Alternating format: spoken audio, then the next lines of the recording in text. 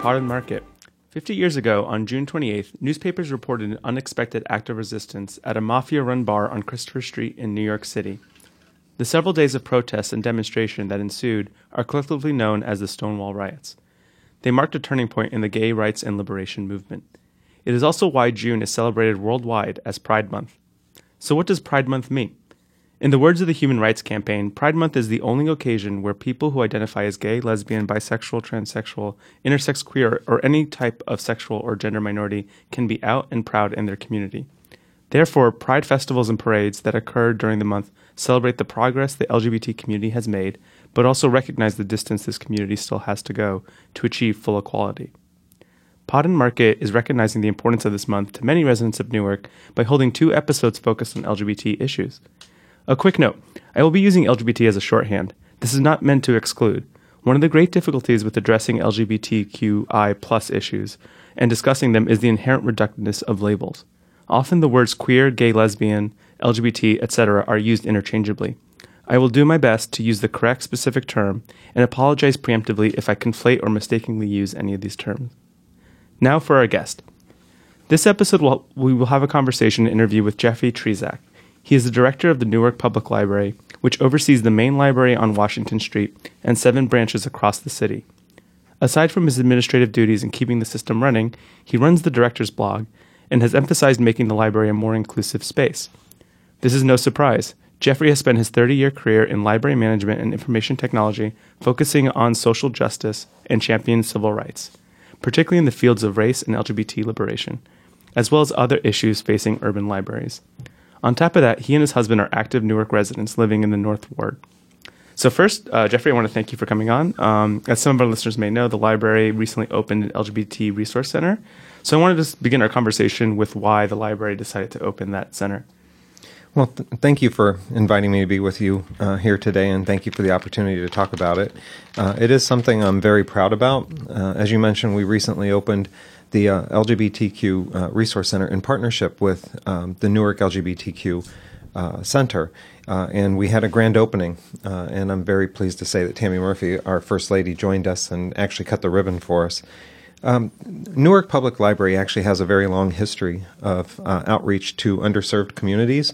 You may already know that, for example, we were one of the first libraries in the country to have collections that were targeted towards immigrant communities. We had some of the first foreign language collections in our library. We also established La Sala Hispanoamericana, which is the largest Spanish language resource center in the state. So opening the center to me was just the LGBTQ center was just a logical extension of what Newark has been doing for a very long period of time. And when I moved here, I was actually invited to join the board of Newark's LGBTQ Center, and I quickly realized that there was a lot that we could do, the library could do, in particular for this community. And that was the center that used to be on Halsey Street. On Halsey Street, right? Yes. So it's now located on the first floor of the Newark Public Library, the main library at 5 Washington. Right. And just to be clear for our listeners, I think if you walk into the space, I've been there a couple times. It's beautiful. It has these lovely movie posters. It has the flags, and it's obviously a resource for physical books and media. But what else can be going on in that space? What do you expect that space to do? Well, we actually have a lot of programming associated with the space, and it's bookable by the public too as well. So if individuals are interested in hosting events, they can just go to npl.org and reserve the room. And it doesn't actually even need to be LGBTQ-themed events. It's a resource that's available for any sort of public event. But we host a number of things there. For example, June 19th coming up Wednesday from 6 to 8, we're going to have Drag Queen Bingo in the space. We also, and that's with Harmonica Sunbeam. I refer to her as our drag queen in residence. And she's also going to be hosting a Drag Queen Story Hour. We've been doing that for well over a year at this point. We have some other events coming up as well. Yeah, so I'm glad you brought up drag queens because I want to speak about this for a little bit. Some of our listeners may have noticed in the news, particularly there's a New York Times article, which I will post in the show notes, about both the proliferation of drag queen story hours across the country, but also the pushback. And I'm wondering, and just to go in a little bit, in Ohio, the Speaker of the House of Representatives there came out forcefully against it and actually caused, I think, several of them to shut down. But we were talking a little bit earlier before the beginning of the podcast. You mentioned what happened. I think it was in Maryland, right? Yes. Yeah. So what happened in Maryland in response to that? I just read this morning that there was a protest at a library in Maryland, and I can't remember which library, so I apologize. But in response to the protest, the community came out in support of Drag Queen Story Hour, and they went from something like 40 kids registered to over 100 registered with a waiting list as well. So these events are very popular, and really the reason why we do them is to encourage both a love of reading in children and also an understanding of difference and diversity. So in a community like Newark, our Drag Queen Story Hours have been exceptionally popular. Mm-hmm. And just to, not to harp on it, but I just want to know, what are the challenges of doing a Drag Queen Story Hour in Newark? Has there been pushback? We only had one protest with the Drag Queen Story Hours that we've had. That was a couple of weeks ago. There was a group of about 8 individuals who protested, but they weren't from Newark. They were from outside. And in fact, after they protested our Drag Queen Story Hour, they went to Hoboken and protested one there, where they received pushback for being in Hoboken, protesting Drag Queen Story Hour. And then I believe they went to another library in New York City. So they spent all day Saturday protesting Drag Queen Story Hours in the region. I guess hate is a full-time job for some. And we've had a couple of minor complaints, but really, if people would just take the time to come in and watch one of the Drag Queen Story Hours, those of us who are librarians recognize that what they're doing is actually a very traditional story hour. Yeah. There's nothing unusual about it, except for the fact that it's a drag queen. And the kids, you should see the responses when they see them. They absolutely love them. Kids love things that are over the top and glittery and sparkly and eccentric. They love that. They're characters to them. So it really encourages the kids to become avid readers. Yeah, I think what gets lost in these protests is, and I've been to drag shows myself. I've gone to them. There's one that I go to in Jersey City sometimes. And I'm going to thank Brian Rucco out there for taking me to my first one. People, they are body performances when you go as an adult, but people forget that you do design these for children, right? And these are actually explicitly meant to be as if it were a teacher or a parent or any community member reading a story, except that it has the glitter and the makeup, the fabulousness. But how open is a drag queen about explaining who she is and what she's doing to the children, or is it really just focusing on the stories? It's focusing. Those events are focused on the stories. I'm sure Harmonica would welcome a separate conversation, but really, during those story hours, the focus is on the children, and the focus is on, again, diversity and encouraging reading. Okay. These drag time story hours, are they occurring just at the main branch, or is this something that's going on at the 7 other branches across the city? Right now, it's only at the main branch. Mm-hmm. Sort of focusing outwards, what other events is the library doing? Anything specific for Pride Month? Yes, actually, we have a few events that are coming up. I already mentioned that we have the Drag Queen Bingo, which is going to be June 19th at the main library from 6 to 8 p.m. We have Drag Queen Story Hour again Saturday, July 13th, 11 to noon. A big event that we have coming up is on July 10th from 6 p.m. to 8 p.m. We have Gerard Conley coming. He's a New York Times best-selling author. He wrote Boy Erased, which became a movie starring Nicole Kidman, and it's about his experience with gay conversion therapy. So he'll be with us 6 to 8 on July 10th. I think I'll be there because I read the book last year, again, at the recommendation of the same person I mentioned, Brian Rucco, who told me I should read it. And it's an interesting book. I actually would love I'm going to probably end up going there and asking him a few questions if I can, because it's something I do recommend, but with a little bit of hesitation just because it is a bit of a shock read. I don't know if you've read it yourself. Yes, yeah, absolutely. But that is really great that there's a lot of planning and programming going on for the month. And outside of the month, are there any other larger larger programming or maybe initiatives that the library is looking at on LGBT issues? Well, we will be doing, in partnership with the LGBT Center, we will be doing a Pride dance. I think that date will be, I want to say it's July 12th, but people should check npl.org for our events. We have a lot of activities. I should probably say that in the 2 years that I've been here, our programming has increased by 400%, and attendance at our programs by about 385%. So on any given Saturday, you could go to the main library, and there are 6 events that are occurring simultaneously. So it's sometimes hard for even me to keep up with everything that we're doing. Yeah, it's crazy. Just a little my own perspective. I grew up in this system, and unfortunately, the library I used to go to is now closed. But it was amazing when I was a kid. The main library was this sort of standoffish place, and I loved it. It was great. It was grand. It was epic. I would go there for.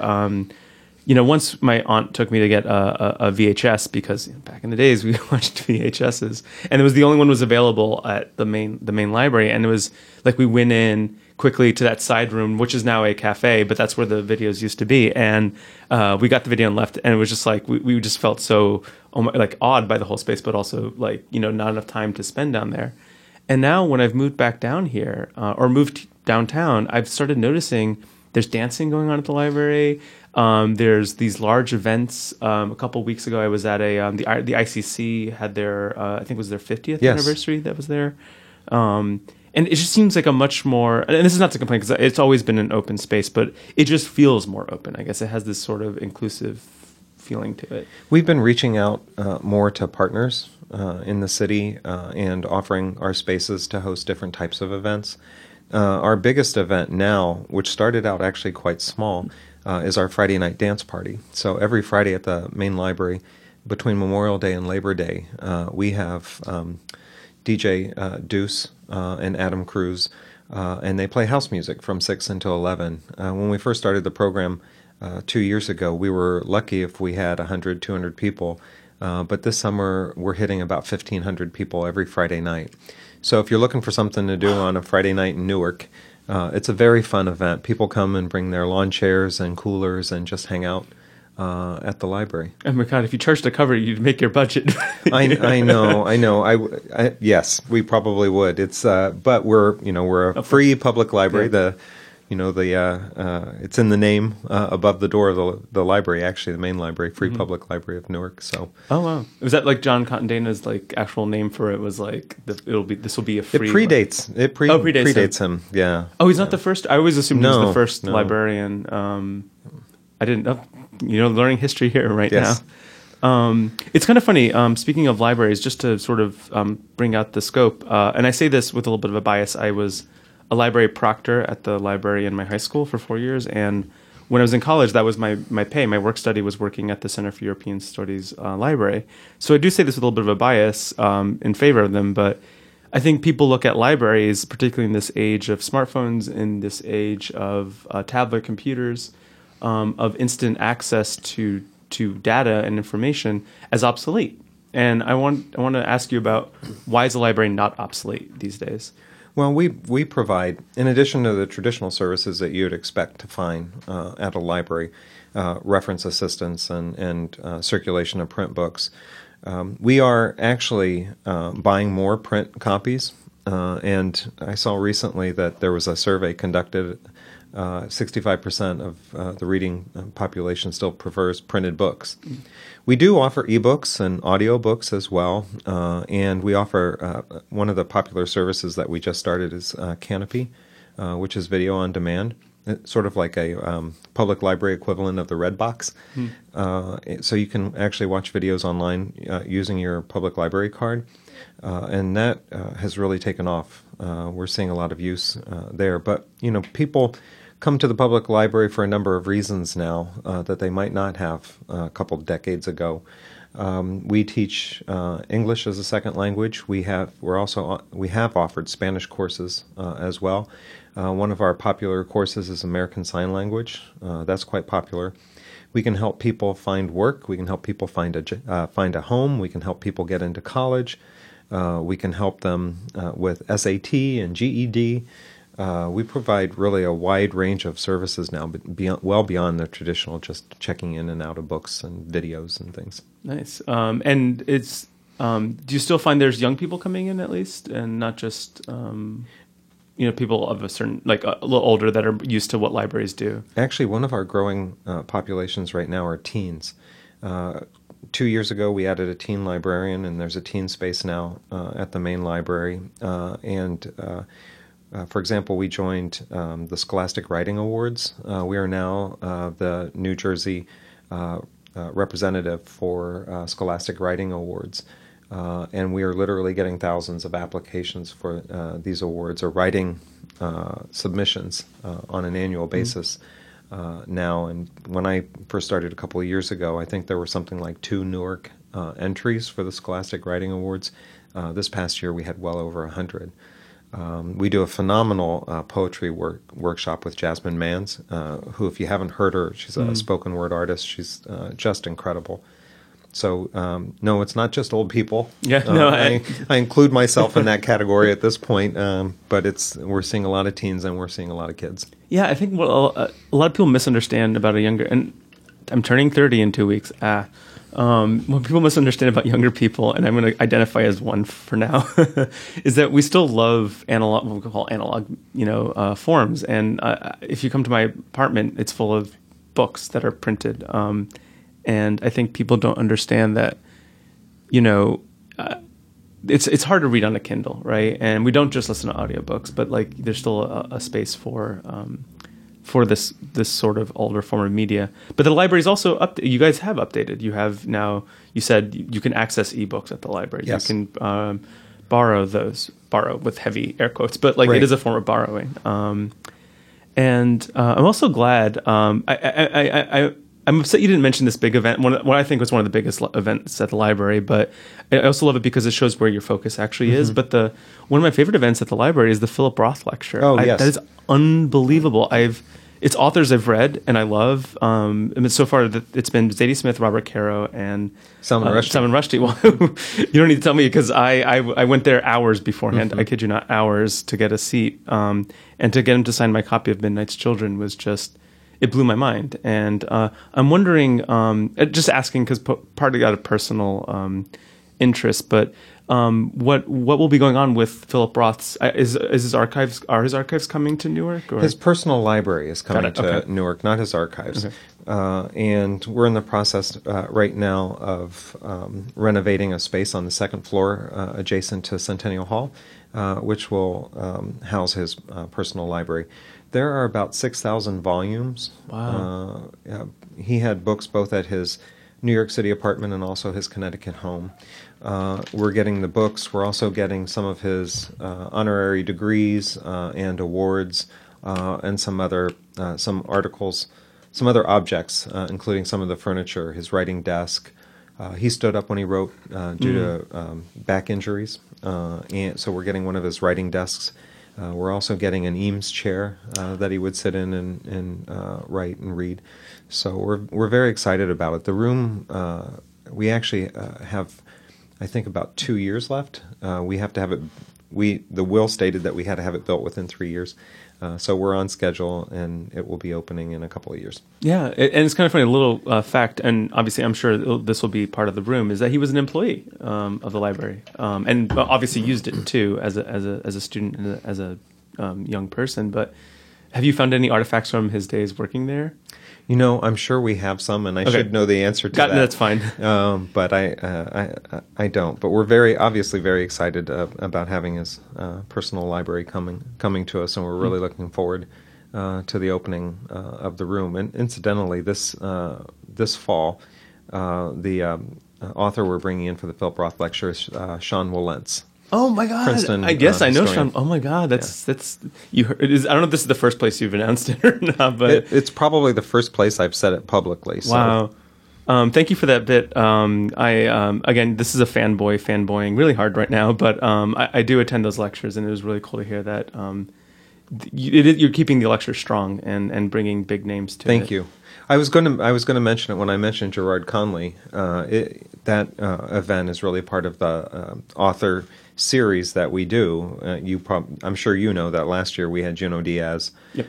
Sonia Sotomayor, and Salman Rushdie. So it was a phenomenal year last year for us. So this year we're really pleased to have Gerard Conley and also Sean Wilentz coming. And I'll give you another little bit of information I haven't yet said publicly. We're bringing in N.K. Jemisin in yep. August.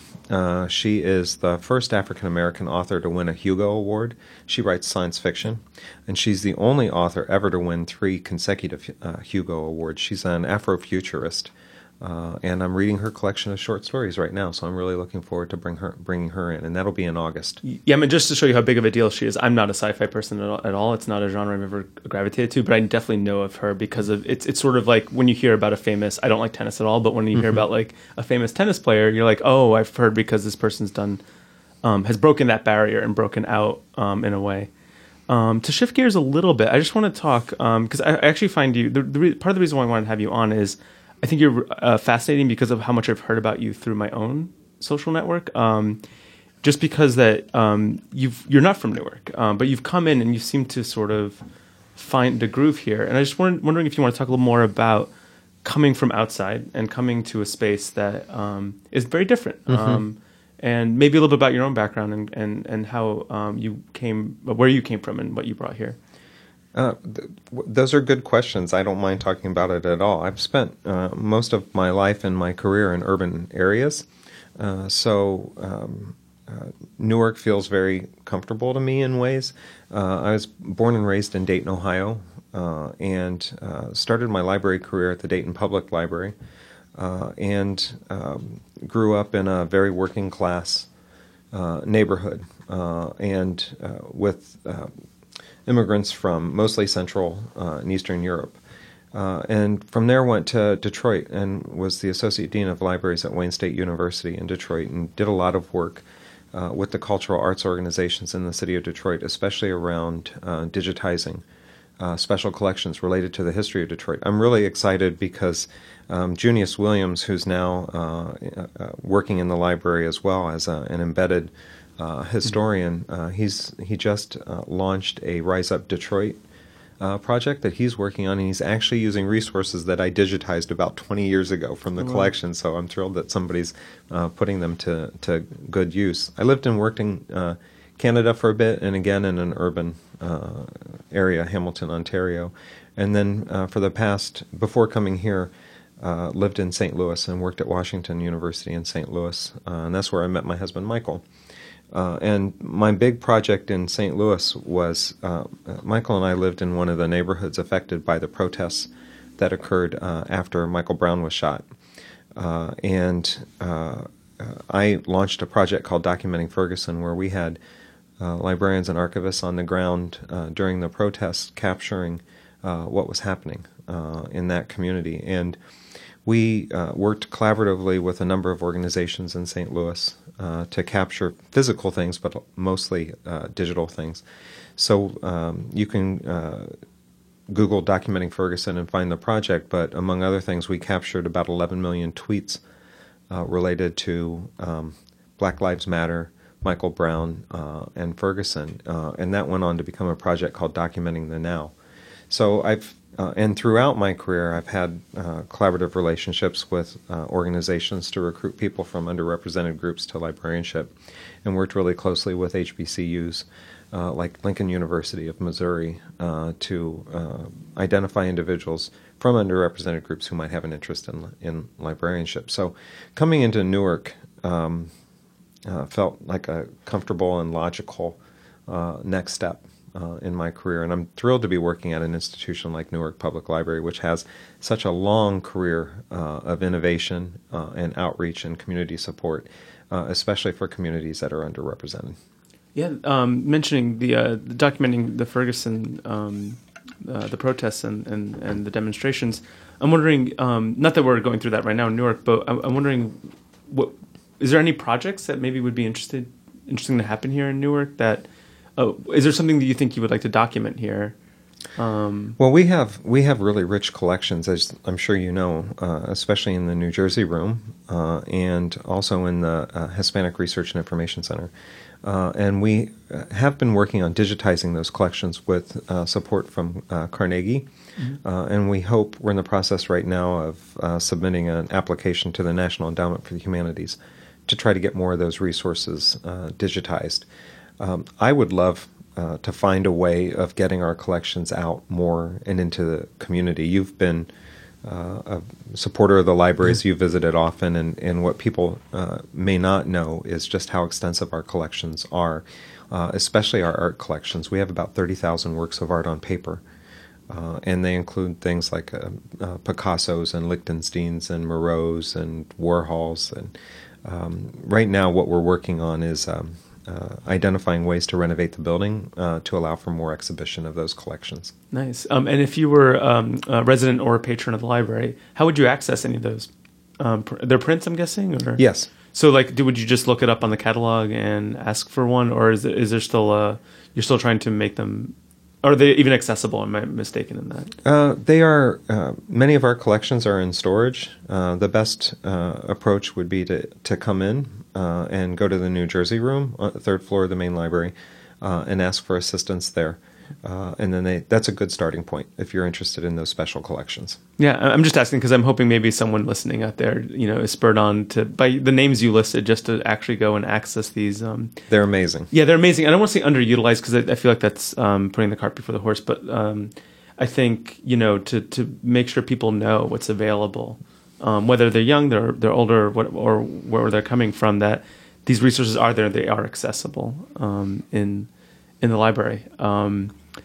And I'm wondering, you mentioned about documenting and digitizing all this stuff. I think I'm really glad to hear that because it actually blows my mind that there isn't a mainstream historical book on 67 in Newark. And I'm maybe hoping that the work you're doing, and I imagine the New Jersey Historical Society is also another resource, and I hope you're in dialogue with them about getting all this stuff out there. And open so that some intrepid PhD student or postdoc historian. You should invite Junius Williams. I know on that's your true. Show. Right, but he's I'm not saying he's a historian in an established sense, right? And Yes. I'm wondering if you could find some young person who hopefully gets inspired by all this to actually write that grand grand history. I'm sure we could. We actually have one of the reasons why I enjoy. Most of my career has been in academic libraries, not public libraries. And one of the reasons why I wanted to come to Newark, too, was that Newark Public Library has a really strong relationship with Rutgers University, Newark. And we've been working closely with people like Mary Rizzo, for example, Queer Newark Oral History Project, and Tim Eaton, who has helped some of the classes from the Honors Living and Learning community that he's dean of. I hope I got that title correct. But I'm sure there's some young scholar who's going to emerge out of that would be interested in writing your book. Yeah, some young Robert Caro writes 1,500 page yes. book. Some future Philip Roth lecturer. Oh, yes. Oh, my God. Finally, to have a Newarker actually give the Philip Roth lecture would be amazing. A nice full circle. But I'm actually glad you mentioned Rutgers because this is actually preempted a question I had in my head. And I'm wondering, obviously you are just by nature, because you're an institution, talking to other institutions in Newark. But I'm wondering what institutions do you guys talk to? What relationships do you want to build with institutions that don't, either in Newark or outside Newark, that don't exist already? Well, I would be remiss if I didn't mention the partnership that we just announced this week, Newark Reads, and the Mayor's Book Initiative. I'm very pleased that we are working with the Mayor's Office and also Newark Public Schools, other organizations such as NCLC, the Newark City Learning Collaborative, and United Way as well, to promote literacy across the city. So we just held the press conference this past week, very well attended, and very excited that we'll be promoting this Mayor's Book Club initiative. We have had very strong relationships with Rutgers University Newark, but we also have strong relationships with the museum, which we should, since the museum started at the Newark Public Library. And we have a good working relationship with NJPAC as well. John Schreiber is a phenomenal supporter of the library, and we have done a number of programs with them, including Books on the Move and also Jazz in the Stacks. It's funny that you didn't mention the institution I also think of, because we think of like public institutions, but also private ones. The one I think of that like is weirdly like it's kind of weird. It's almost like perpendicular to you, like they're related, but they're also like not. Which is Audible, which is 2 doors down from you. They're a great next door neighbor, and we've worked with them too, as well, on a number of initiatives. They've been very helpful in supporting the Philip Roth Lecture. And they have been providing free downloads as part of that lecture. And of course, there are a number of other activities that they do as well. They have a great in-house volunteer organization. They've done things for us like build the stage that we were using for our Friday night dance party for the DJ. They've also done some cleanup projects for us at some of the branches, just getting them ready, spring cleanings, so to speak. And Don Katz, of course, did the intro for Salman Rushdie last year. Yes, I remember seeing that. Yeah, wow. So, yeah, they're great partners. And I love what they just did with Washington Park. If you haven't seen it, you should take a look. Yeah, you're talking about the orange and the blue boxes. Yes, the planters and the planters, lights. Right, the actual. Yes. That's right outside the Innovation Cathedral, right, which just opened up last month. Yes. But I'm also want to ask you, sort of as in larger in scope, where do you see the library in 20, 30 years? Oh, gosh. I know the long term. I know. But it's actually interesting because it helps me understand. The reason why it sounds like a dumb interview question, right? It's like, where do you see yourself in 20, 30 years? But I do ask it because it actually gives me, and I think our audience, a way of seeing what you see, right? Mm-hmm. If you're at the top of the mountaintop and looking over, what is it that you are looking at? And I understand that's very broad because who knows where information technology is going to be in 20... I mean, maybe they'll just be zapping books into our heads, and how wonderful and brave new world that will be. But if things stay roughly on the trajectory they are, where do you want the library to be? Do you want it to be larger? Do you want it to be maybe not larger, but just more intensive? That's a good question. 20 to 30 years is hard for me to figure out because of all the changes that are happening in libraries and how people access and use information. I'm much more comfortable talking about 5 years or maybe even 3 years. I mean, how very Soviet of you with a 5-year plan. Yeah, it's very hard. I mean, when you think back, just within the last 10 years, when we've seen things like, iPhones suddenly take off, and some of the social media that we now take for granted is actually not that old. I'm old enough that when I started my library career, my first job was filing the cards in the card catalog. And I hope that you will agree, I'm actually not that old. I'm older than you, but I'm not that old. But for me, I think where I want the library to be is, I think we're headed in a really good direction now. I think, especially with the Mayor's Book Club, first and foremost, our goal is always to enhance literacy within the community. That's like the meat and potatoes of the library. Yeah. And the work that we're now doing with Newark Public Schools and with the Mayor's Office, I think will really help to ensure that every Newarker is reading it at an appropriate grade level. I think the work that we're also doing with the Newark City of Learning Collaborative is helping to ensure that every Newarker has the opportunity to go to college or university or to become involved in a trade. And I think the work that we do with organizations, including La Casa and others, is ensuring that people are successful in becoming citizens and learning English. Those, to me, are sort of the meat and potatoes of what we do. I'm also very proud of the work that we do to help people find homes. We do a lot of work with the homeless community. We have a full-time social worker on staff now who can assist in helping people find homes or find the care that they need. And we just started a new art program for some of our homeless members, too. Actually, I'm glad you brought up the homeless because this is something I really apologize for not mentioning earlier because has been a huge part of the programming, and I don't want to say programming because that implies traditional library programming, but part of the attempt to be more inclusive, but also recognize the issues people are facing. I was hoping you can speak a little bit about what the library is doing with Newark's homeless population and what you're offering them. So we offer programming year round for the homeless community. Any day somebody can come in to the library and work with the social worker that we have on staff to help them to find a home or get the mental health care that they need. I just mentioned this art program that we're doing as well. The social workers working on that along with some of our librarians, including Nadine, who is our curator of prints. She's working with them as well. But it's hard for me to sort of consolidate what we do because the services that we offer our homeless population is embedded into what we do on a daily basis. So, for example, our social worker is collecting toiletries for the homeless. We do an annual program for homeless where we bring in about 20 different social service agencies to work with them. The homeless can come in and get the help that they need, but can also get a haircut. We've given out shoes. We've given out gloves when the weather's been cold. Last winter, when the temperatures dipped very low, we opened our doors earlier so that the homeless could come in, and we actually worked with Hobbies. They provided free coffee and also gloves for the homeless community.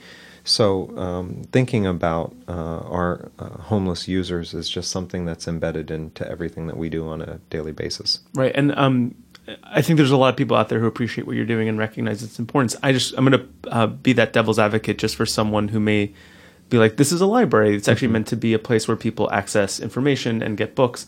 Why is it functioning as this other institution? Well, we are a place of public accommodation. There are a lot of reasons why people come to the library. Books are certainly a major part of it, but it's not the only part. And in terms of coming in for information, we are working with the homeless to help them to identify the appropriate social service agency that might be able to help them. So they are coming in and getting information. In that case, finding out who they should be working with to help them with whatever their particular situation is.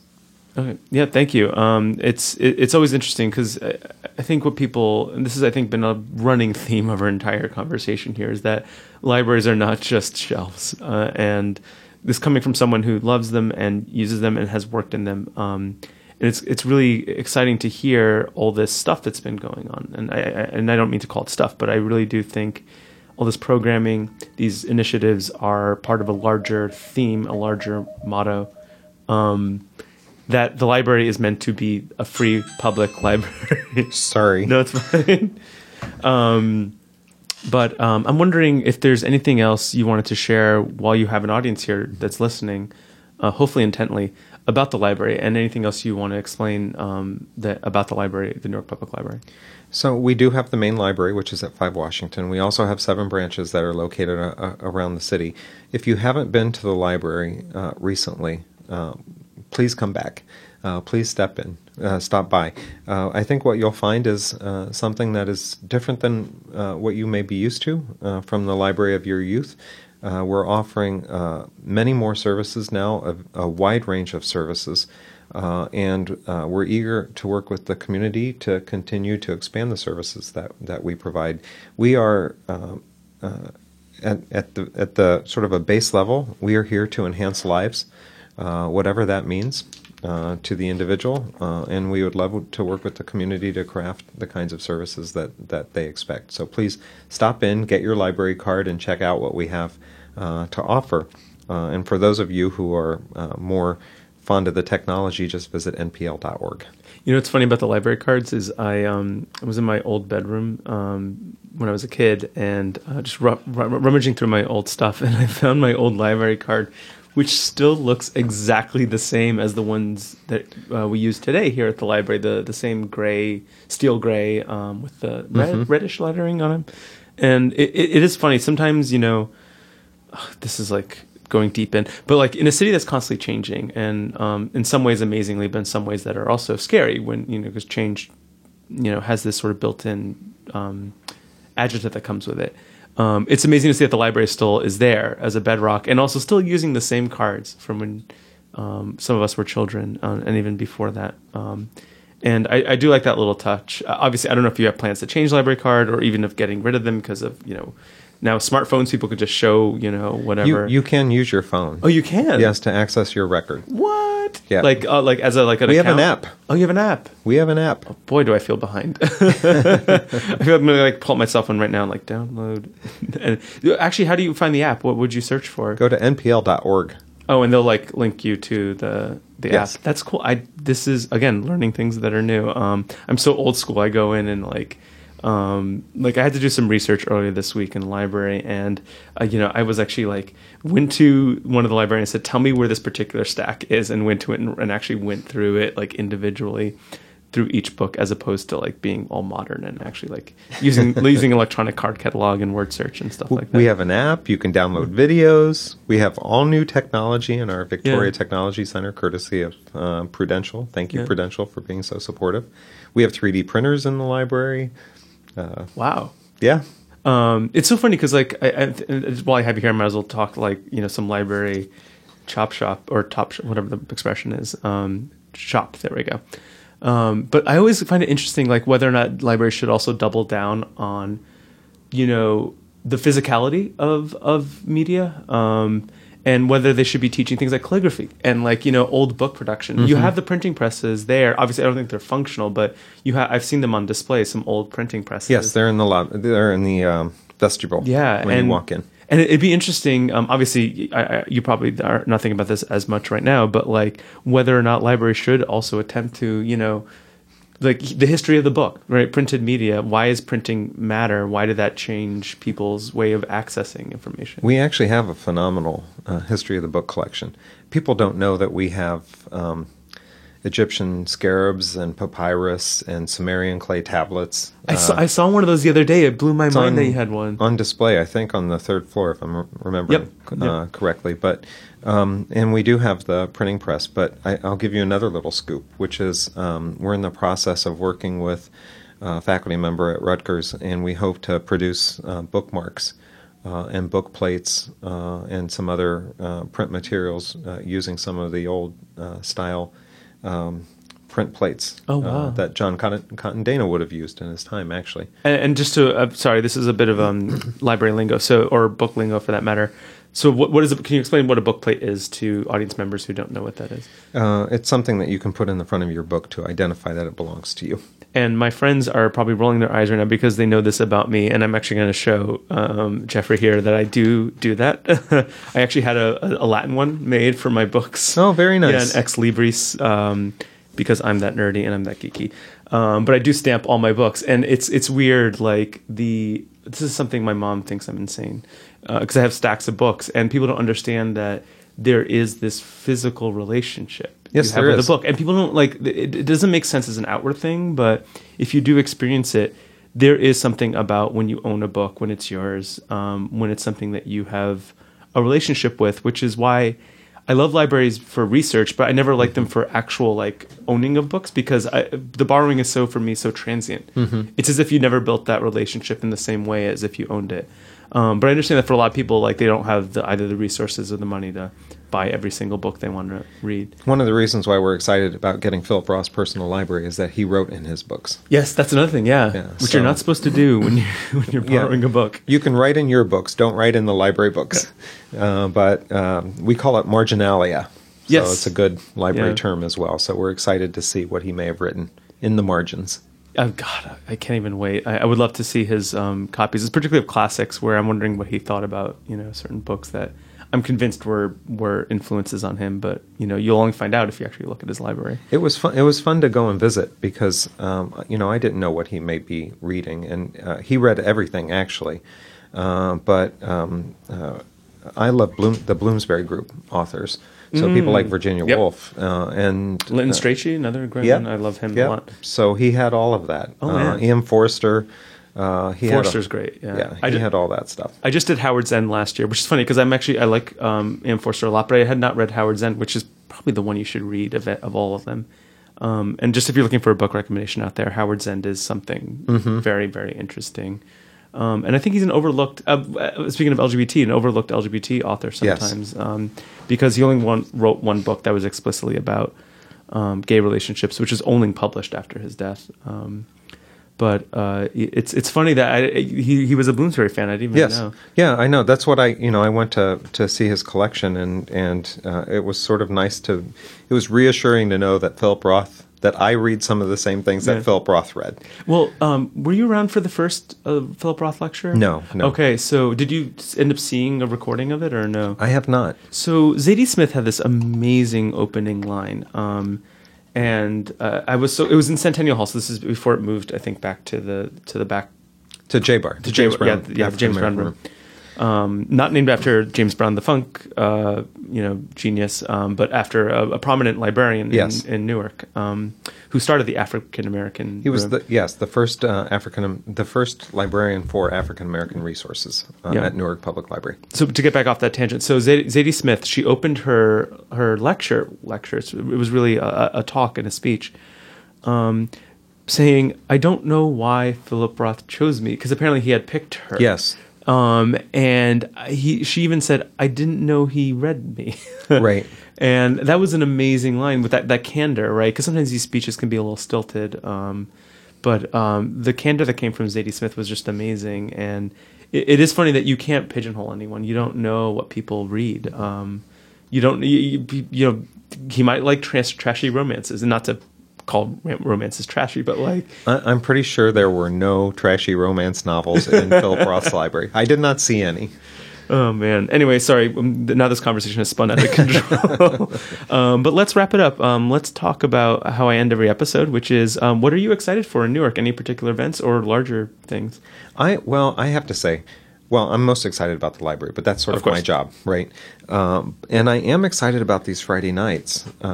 It was an experiment that we launched a couple of years ago with the Puerto Rican Day Parade, actually, to have these Friday night dance parties. And they've become sort of a staple in downtown Newark on Friday nights. What I love about them is that the library is able to provide a venue where people feel safe and comfortable, and they can enjoy good house music, and they can enjoy the company of each other. And I think that's really what libraries should be about.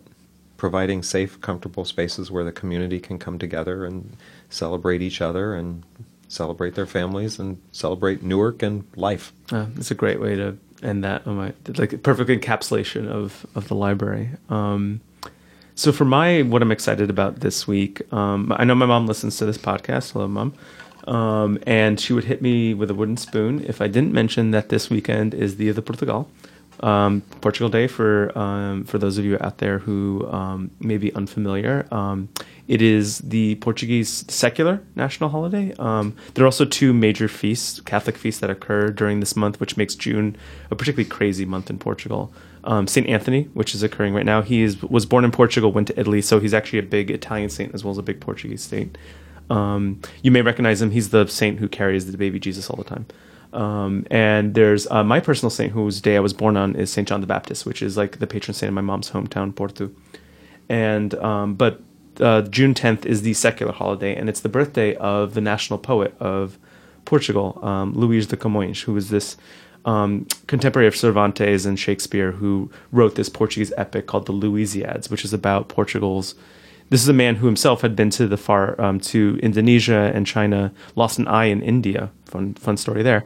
But came back and wrote this epic about traveling. And because of that, they made the national holiday his birthday. And basically, Ferry Street turns into this giant orgy of like food, caipirinha, sangria, and ranchos, which are these traditional folkloric dances.